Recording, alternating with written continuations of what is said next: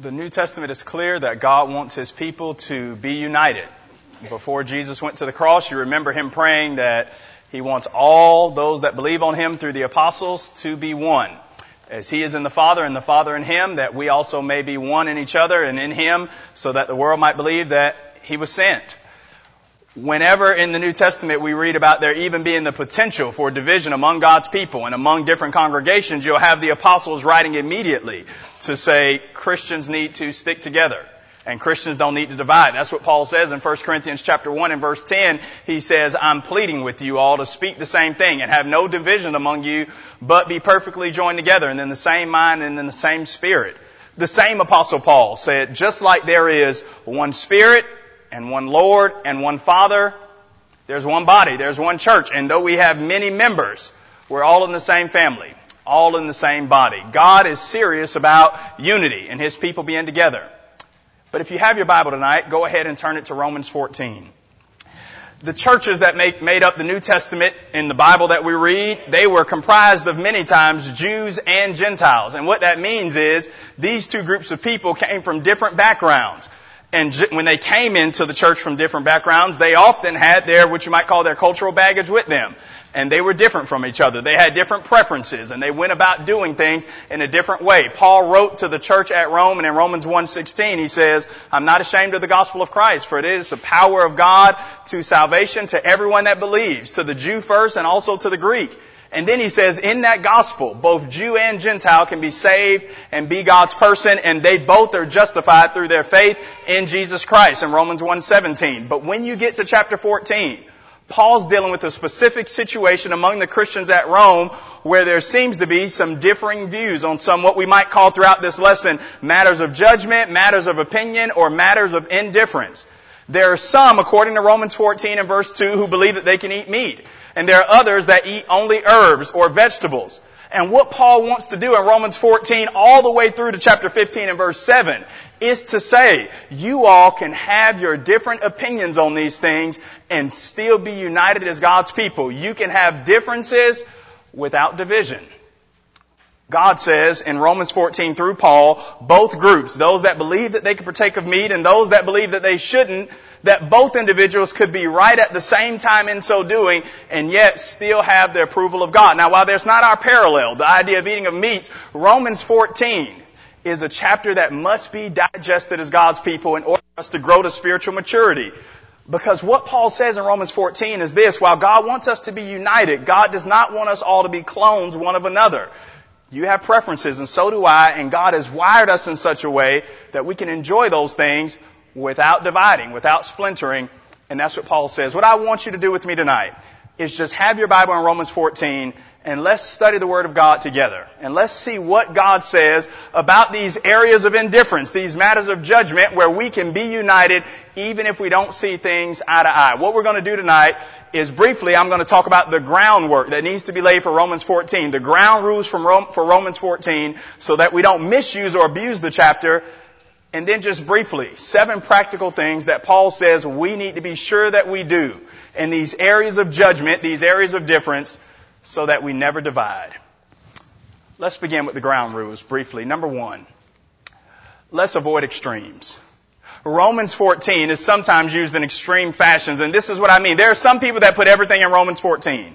The church is in Romans 14, worship's in Romans 14, salvation. If you ask them anything, they say, well, people can believe whatever they want. We're free to disagree. And Romans 14 is the chapter that they would appeal to, and they would say, it really doesn't matter what you believe or practice in Christianity because everything is in Romans 14 for them. However we worship, however we offer the plan of salvation, what we teach, there are some that are on one side of the ditch that says Romans 14 is the catch-all for everything.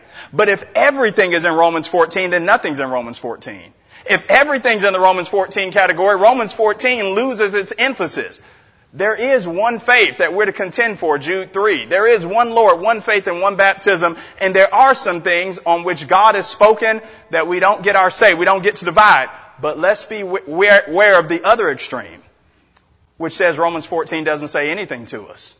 That everything is a matter of law and everything is a matter of seeing things exactly the same, and you and I never get to have our own opinions or our own judgments on different matters. I know people that say, you know what, Romans 14 is in the Bible, and there's about one or two things to which it applies, and that's about it. And by the way, the one or two things are the things that they decided it applies to. Romans 14 has something to say. And if we're stricter than God, we're not righteous, we're unreasonable and ridiculous. Paul says in Romans 14, there are some matters over which you and I can be different. And let's avoid both extremes. The one that says everything's a matter of judgment and it doesn't matter what we do or practice, and the other that says nothing is. Here's number 2. How do we know whether something's a matter of judgment or not? How do I know if something is a matter of judgment and I can have my own view on it or not? Let me just give you a few practical ways we can determine whether or not something is a matter of judgment. Something where you and I can have our own view on it and it doesn't matter. Number 1, it's probably a matter of judgment if God hasn't said anything about it. If God hasn't said anything pro or against it, then it's in the realm of judgment, and individuals are free to exercise it however they choose. And nobody can come along and make a law and say, this is how you do X, Y, or Z. If God hasn't said anything about it, it's in the realm of judgment. But here's number 2. If you find in the Bible somebody doing something and having God's approval, and then somebody not doing something and having God's approval, it's in the realm of judgment. For example, in Acts 16 and verse 3, Paul circumcised Timothy. But in Galatians chapter 2 and verse 3, he did not circumcise Titus. And so both actions are approved. You can do it or not do it. If God says in His Word, you can do X and have my approval and not do this and have my approval, it's in the realm of judgment. Here's number 3. It's probably a matter of judgment if God says it's a matter of judgment. So if you find in the Bible God saying this is something that people get to decide on, we've got to let people decide for themselves, and we don't get to come along and say, here's how you have to believe on this, or here's how you have to view it in order to be pleasing to God. Here's number 3. Defining weak and strong. Look at Romans 14 and notice verse 1. Paul says, receive the one that is weak in the faith, but not to doubtful disputations or to quarreling over arguments. And then when you go to Romans 15 and verse 1, Paul says, those of us who are strong ought to bear the infirmities of the weak. I just want to give us a word of caution. In Romans 14, when Paul talks about strong and weak, he's not talking about who's the better Christian. He's not talking about who loves Jesus more. Strong and weak in Romans 14 deals with the sensitivity of one's conscience. And so the person that's restrictive, the person that says, I can't do that, that's a sin. The person that has a lot of rules for themselves because they fear that they may fall off the rails, according to Paul, that individual has the weaker conscience. It's not sinful. It's just where you are.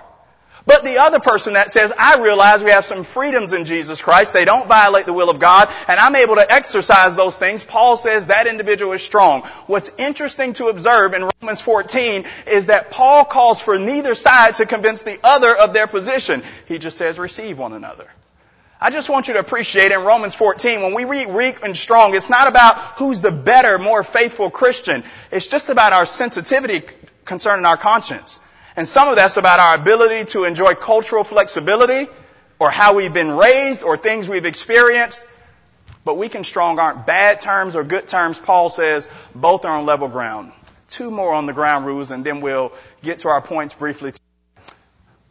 Paul's focus in Romans 14 is on the individual.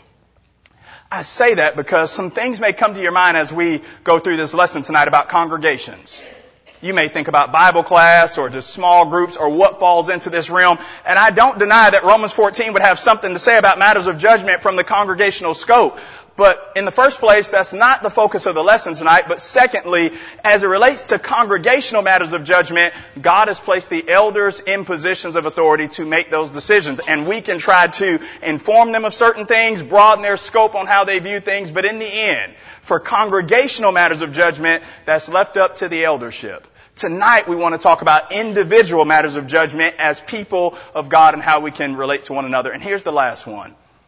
What are some modern day matters of judgment that the lesson we're going to go through tonight will apply to? I just thought of a few. And you may think of more, but I just want us to think, because we're going to read about eating meat and not eating meat. That's what Paul's talking about, but that's not our struggle. And so sometimes we fail to see exactly what Paul's saying. But we have some of these areas as well, and we need to have the flexibility that Paul says that we can. And so what if it's about politics? To vote or not to vote? And how should one vote? It's in the realm of judgment, and the principles that Paul gives in Romans 14 should be applied to it. What about Bible translation? Somebody says you're only really reading the Bible if you're reading from Hebrew or Greek, or the King James was good enough for Paul and it's good enough for me. It's in the matter of judgment, and the principles we're going to talk tonight about apply to it. To homeschool or not to homeschool? Should you send your kids out there into the world, or should you keep them so you could groom them? Or somebody says, we should send them into public school. We need them to be the salt and light, and we can't hoard the light and be God's people. It's in the realm of judgment. And what we're going to talk about tonight and how we treat people who are on the other side of it, it has something to say to us. Songbooks or PowerPoints? Which one really shows that you really, truly love God? Tie or anti? Should we wear a tie to worship or should we not? How should we dress when we come into the assembly? It's a matter of judgment. And how we treat one another in these areas ultimately says something about not really the issue itself, but how we view God and how we view His Word. What about holidays? Can somebody observe the birth of Jesus even religiously in December, or even the resurrection in April if they choose to of their own volition? Not that they make it a national holiday, a congregational one, or even a religious wide one, but of their own volition. They say, here's time that I've set aside to honor God in this special way. It's in the realm of judgment, and it's up to the individual. You probably could think of more. What about the woman? Can she work outside the home? Or in my mind, does keeper of the home in Titus 2 mean she's forbidden from working? You know, that's up to each family. It's in the realm of judgment. And we ought to take the principles that Paul gives in Romans 14 and apply them. Tonight, it's really not my desire to change your mind about what you think about either side of those issues. And if you don't think that any of the issues I said tonight are in the realm of judgment, that's your judgment and your opinion. And I'm going to honor it. But what I want to say tonight are 7 things from Paul in Romans 14 that no matter what side of the aisle we find ourselves on, we can be the people of God and have differences without division. Let's begin briefly. 7 points about division, with differences without division. Number 1, Paul says, receive each other without arguing. That's Romans 14 and verse 1. He says, receive the one that is weak in the faith, but not to quarrel over opinions. Now, you might draw a line in your Bible from Romans 14 and verse 1 down to Romans 15 and verse 7.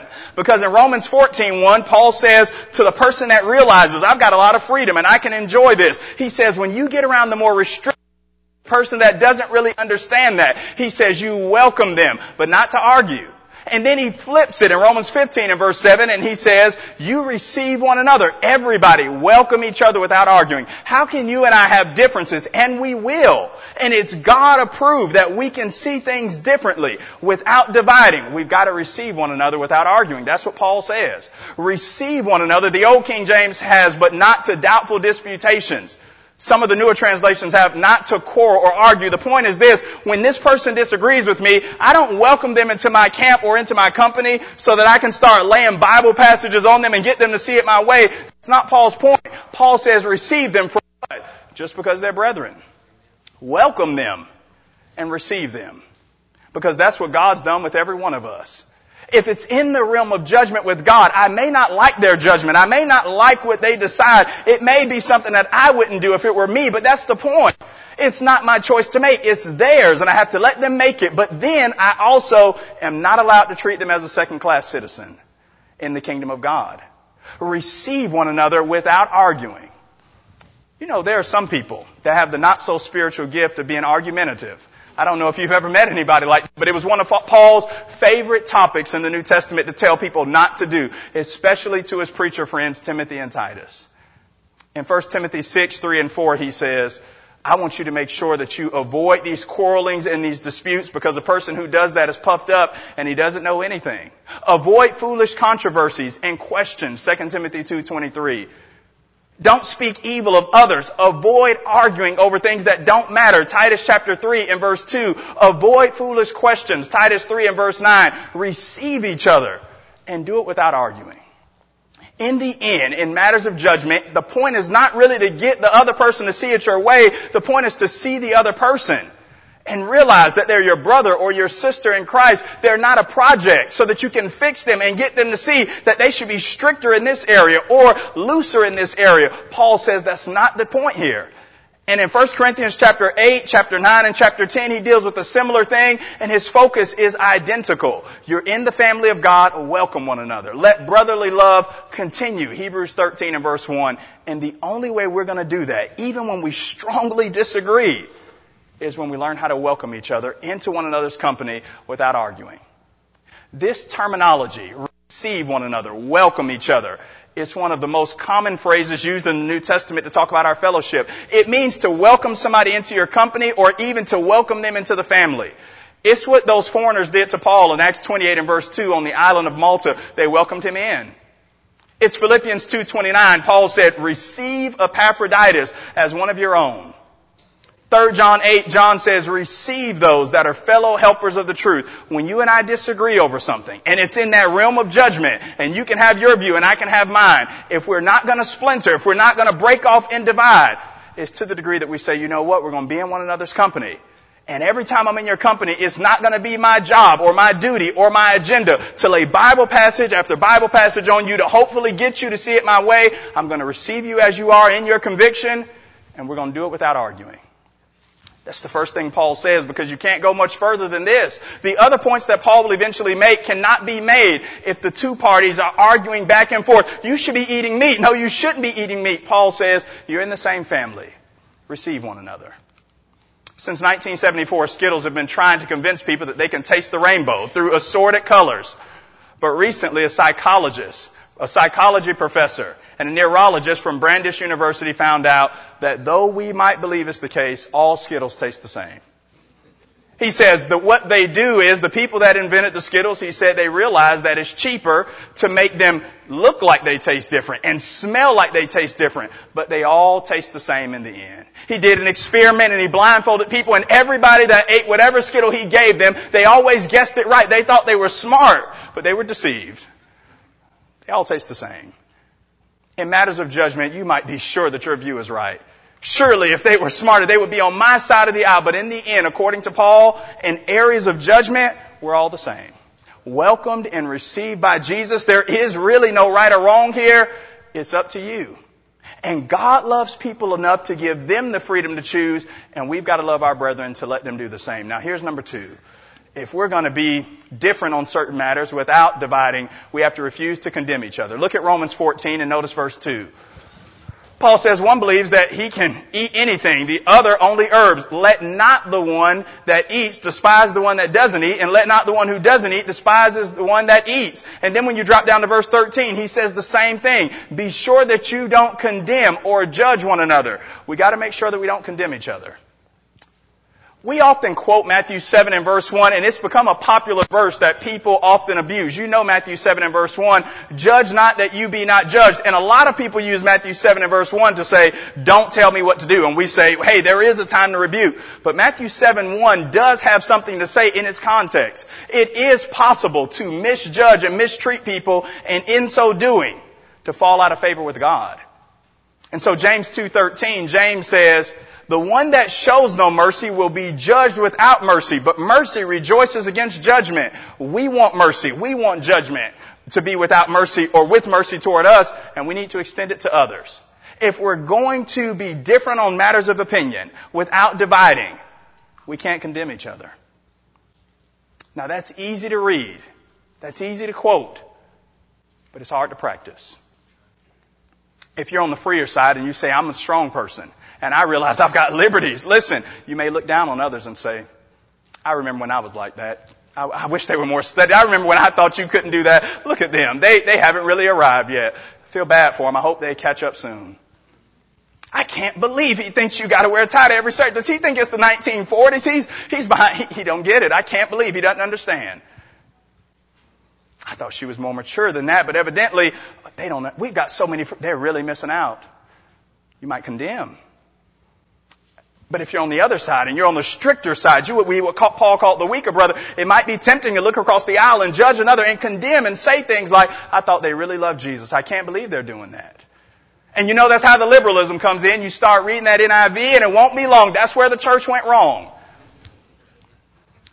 They're going to send their kids to that public school where they teach that evolution and that theistic. I just can't believe. I'm so disappointed in them. Paul has 2 words for both camps. Stop it. Why is my liberty judged of another man's conscience? 1 Corinthians 10:29. Paul says, stop judging one another. You have the freedom to make the choice. And in the end, it's their choice to make. And so don't judge one another. Don't condemn each other, because you ruin the body of Christ when you do. In these areas of indifference, in these matters of judgment, in these areas of opinion, it matters that we make sure that we do not condemn one another. If we bite and devour one another, we shouldn't be surprised when we're consumed of one another. Galatians 5:15. I know some people who have cut their circle of fellowship down so small, the only people that are right about anything is them and God, and they're questionable about Him. God said to Job in Job 40 and verse 8, will you condemn me that you may be in the right? Are you going to turn me into the person that's in the wrong? We can become so sure and so dogmatic in areas where it really doesn't matter that everybody's wrong but us. Nobody loves Jesus as much as we do. Paul says, you and I are not the standard. We're servants. There was an article in the National Geographic this week about gladiators. And the article was saying that gladiators in the ancient world were not just bloodthirsty people that went into the arenas to fight. They were highly trained individuals that knew what they were doing and that could have a lucrative career if they played their cards right. Some even won their freedom in the theater. But Paul's point here is to engage in constant, useless civil war does not show that we're smart or gifted or athletic. It shows that we really don't care about our brethren or the body of Christ. Paul would say, be at peace, or Jesus would say, be at peace among yourselves, Mark 9 and verse 50. And in these areas where we strongly disagree, we've got to remember not to condemn, not to judge one another, not to look down on one another and say, if they really love the Lord, they'd be on my side of the issue. If they really love the Lord, they would express more freedom and they would be like me. Paul says, it's not your job. Now here's number 3. Remember the true judge. In verse 4, Paul says, this is a question that you have to answer for yourself, and I've got to answer it for myself. Who are you to judge another man's servant? Think about that. To his own master, he stands or falls, and then Paul says, but God is able to make him stand. He will stand. You can imagine these brethren in this local congregation, and some say, I can eat whatever I want, and some say I can't. And Paul says, who are you to say who's right or wrong? Jesus says he can eat whichever one he chooses. To his own master he stands or falls. And guess what? You and I are not the judge. If you go down to verse 10, Paul's going to say, why do you judge another man's servant? We must all appear before the judgment seat of God. As it is written, every knee will bow to me and every tongue will confess to God. So then every one of us must give account of himself to God. Paul dips back into the Old Testament and quotes Isaiah 45 and verse 23. And he says, people do not have to spend their entire Christian life pleasing you. They're ultimately going to be judged by God. And that's what really counts. We're going to be in line at the judgment and not at the head of it doing the judging. Paul says in matters of judgment, in matters of opinion or indifference, and there are more than we sometimes think. Remember who the true judge is. Remember who's really in charge. People will not be judged by you. People will not give an account to you, and they won't give an account for you. And you won't give an account to other people or for other people. Every one of us in the end will give an account to God. That's a reality check and also a huge relief. Because we realize it's really not all up to us. And we shouldn't spend our entire Christian lives trying to make sure everybody dots their I's and crosses their T's just like us in areas where Jesus has said, you know what, I love this person enough to give them the freedom to choose, and we shouldn't force them to see it our way. In 2 Corinthians chapter 5 and verse 10, Paul says, everyone must appear before the judgment seat of Christ, that everyone may receive the things done in his body according to what he's done, whether good or bad. The Bible is sure that judgment is coming. It's going to be according to Jesus' words, John 12:48. It's going to be according to the truth, Romans chapter 2 and verse 2. It'll be according to every individual's works, Matthew 16:27 and Revelation 22:12. In view of that, you nor I have time to live our entire lives worrying about everybody else that we can't control. The main thing is to make sure we have our lives in line with Jesus Christ, because he's the one that's going to do the judging.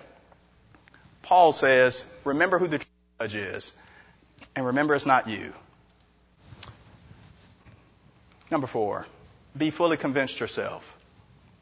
In this section, Paul uses 2 examples. He uses days, special days in verse 5, and then he uses foods in verse 6. Now, the days probably refer to Jewish holy days.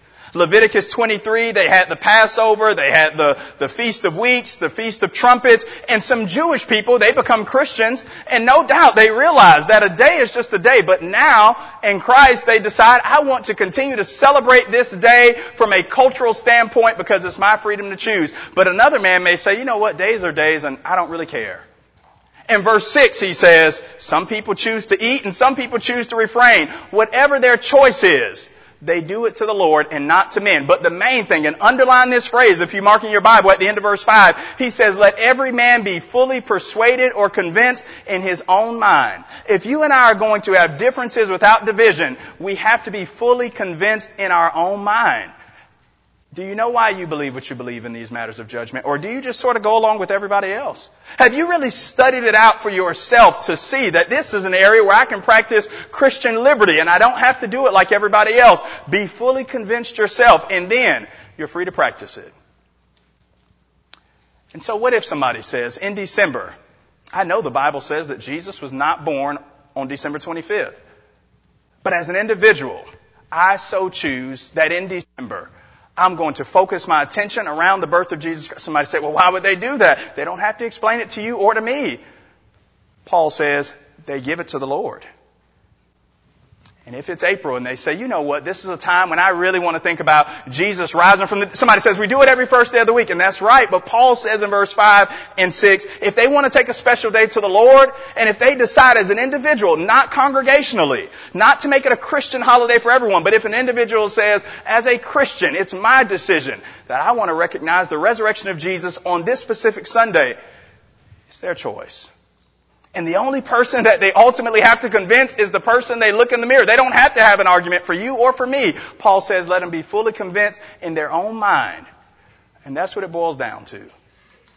In these areas of judgment, you could imagine individuals that are Jewish and their familiarity with the Old Covenant and their inability to partake of the food. And you could try to go to them all you want and say, listen, Jesus has come. All food is clean. Everything's open. They say, I just can't do that.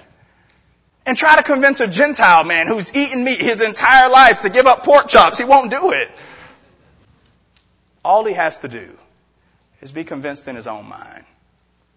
In areas of judgment, you and I can remain united, even when we don't see perfectly eye to eye, so long as we realize that if our mind's convicted, and if it is truly a matter of judgment, we just have to be fully convinced of our own volition in our own mind. We don't have to convince one another. Remember, the goal of Romans 14 is not to make the strong weak or the weak strong. The goal is receive one another and maintain Christian fellowship. Now, here's the next one, number 5.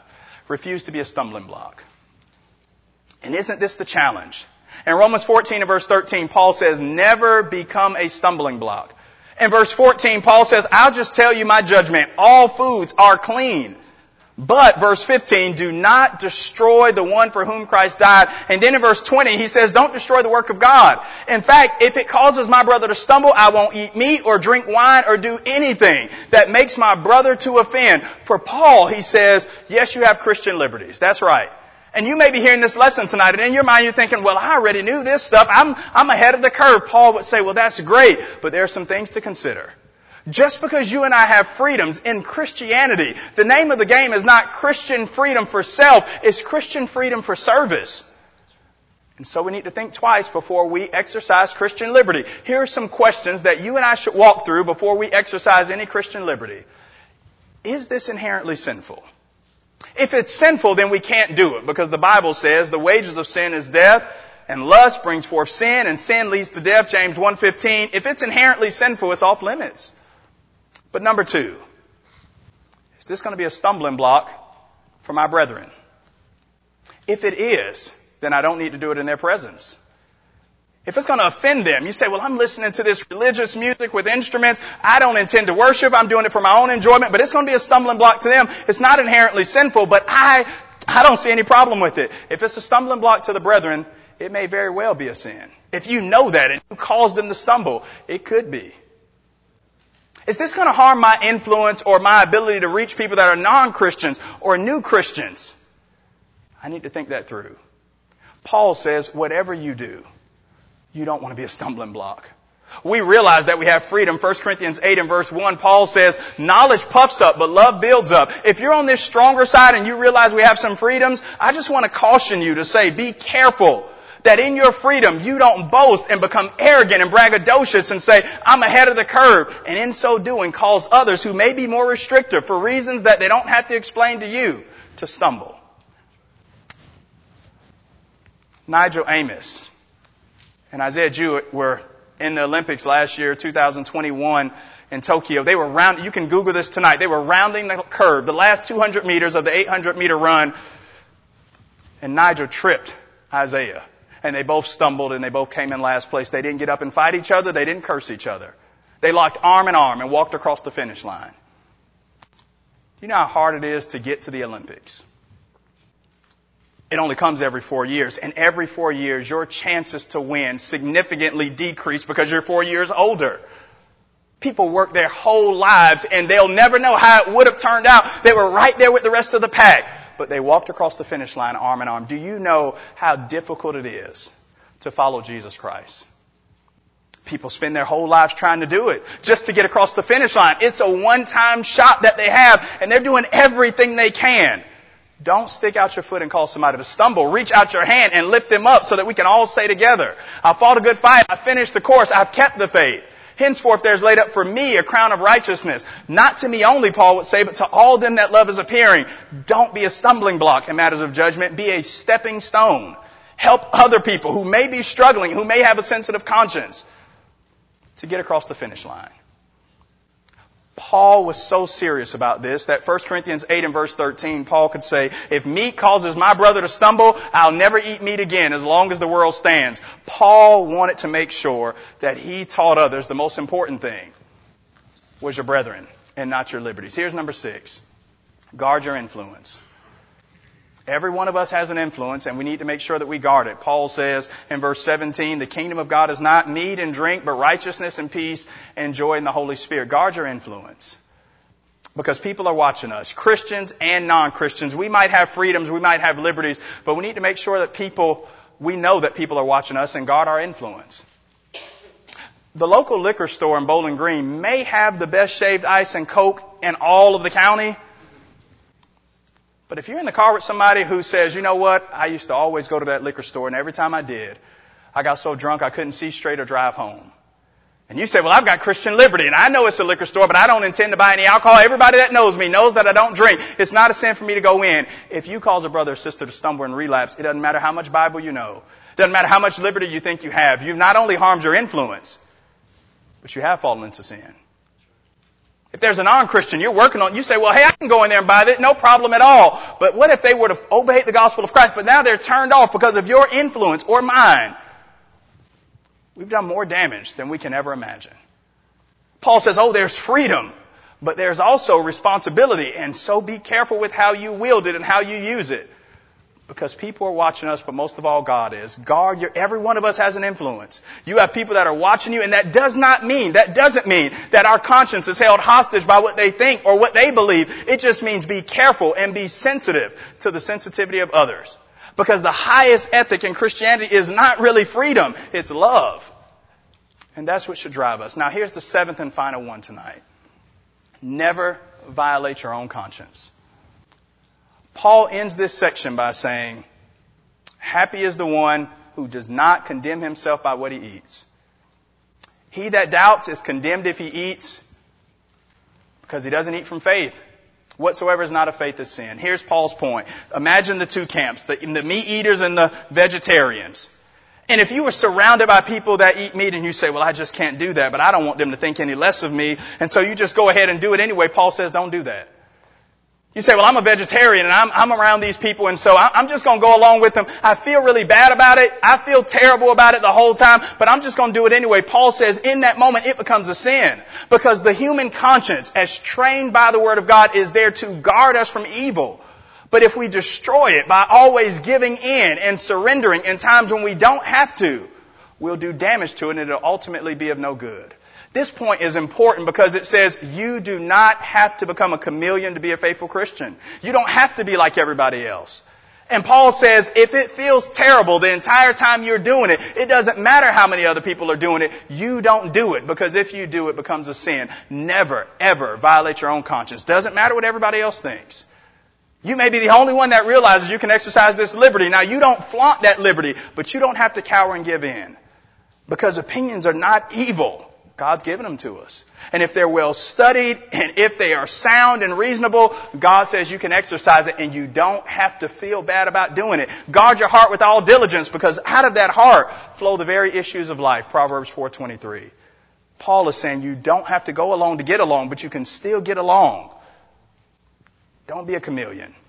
Be true, because Jesus did not die for you or for me to have doubts, to have continual questions, to have this sort of uneasiness where we're sort of held captive by what everybody else thinks about us. Because here's Paul's point. If you become a slave to everybody else and what they think about you, you'll be ineffective to the one who truly has rightful ownership of you. Never violate your conscience, because you can't serve two people at the same time. If God says it's a matter of judgment and you have the freedom to exercise it, do it within reason. But never go along with everybody else just because they're doing it. Romans 14 is an important chapter of the Bible. It's where we mature as Christians, when we see that God really is serious about us being united as a family. But God also knows that you and I are different. And we can have those differences without division. Paul does not stop his argument in Romans 14. He sprints right into chapter 15, and that's his conclusion. He says Jesus has received Jew and Gentile and welcomed them both just as they are. Jesus didn't say to come into this family, you've got to stop being a Gentile or you've got to stop being a Jew. He says, no, you just have to stop being a sinner. Just be a Christian and Jesus will receive you. And what we say as the family of God at Lehman Avenue is this: in order to be in this family, you don't have to become a carbon copy of Hiram Kemp or anybody else. All you have to do is what God demands of you. Just be a Christian. You don't have to do it my way or anybody else's way. Just be a Christian. And where God demands and commands, we affirm. But where God is lenient and says people can choose, if we're going to be faithful Christians, we follow His lead. God will receive you tonight if you need to obey the gospel. He doesn't show favoritism. Everybody who obeys the gospel is accepted by Him. Just believe on Christ and turn from sin and be immersed in water for the forgiveness of your sins, and God will add you to the kingdom. You'll become a part of His one body. And you'll be commissioned to keep the unity. We'll have differences, but we don't have to divide. Maybe there's been a question about something I said tonight. I would love to study with you. If you have some questions about some of this and you say, I really didn't understand this, were you saying this? Let's do our best to assume the best of one another. But let's also be true to the Word of God and what it says. Maybe tonight you need the prayers of the church. Or if we can help you in any way, if this is your invitation, Mike's going to lead us in a song to encourage us. Come now together we stand and as we sing.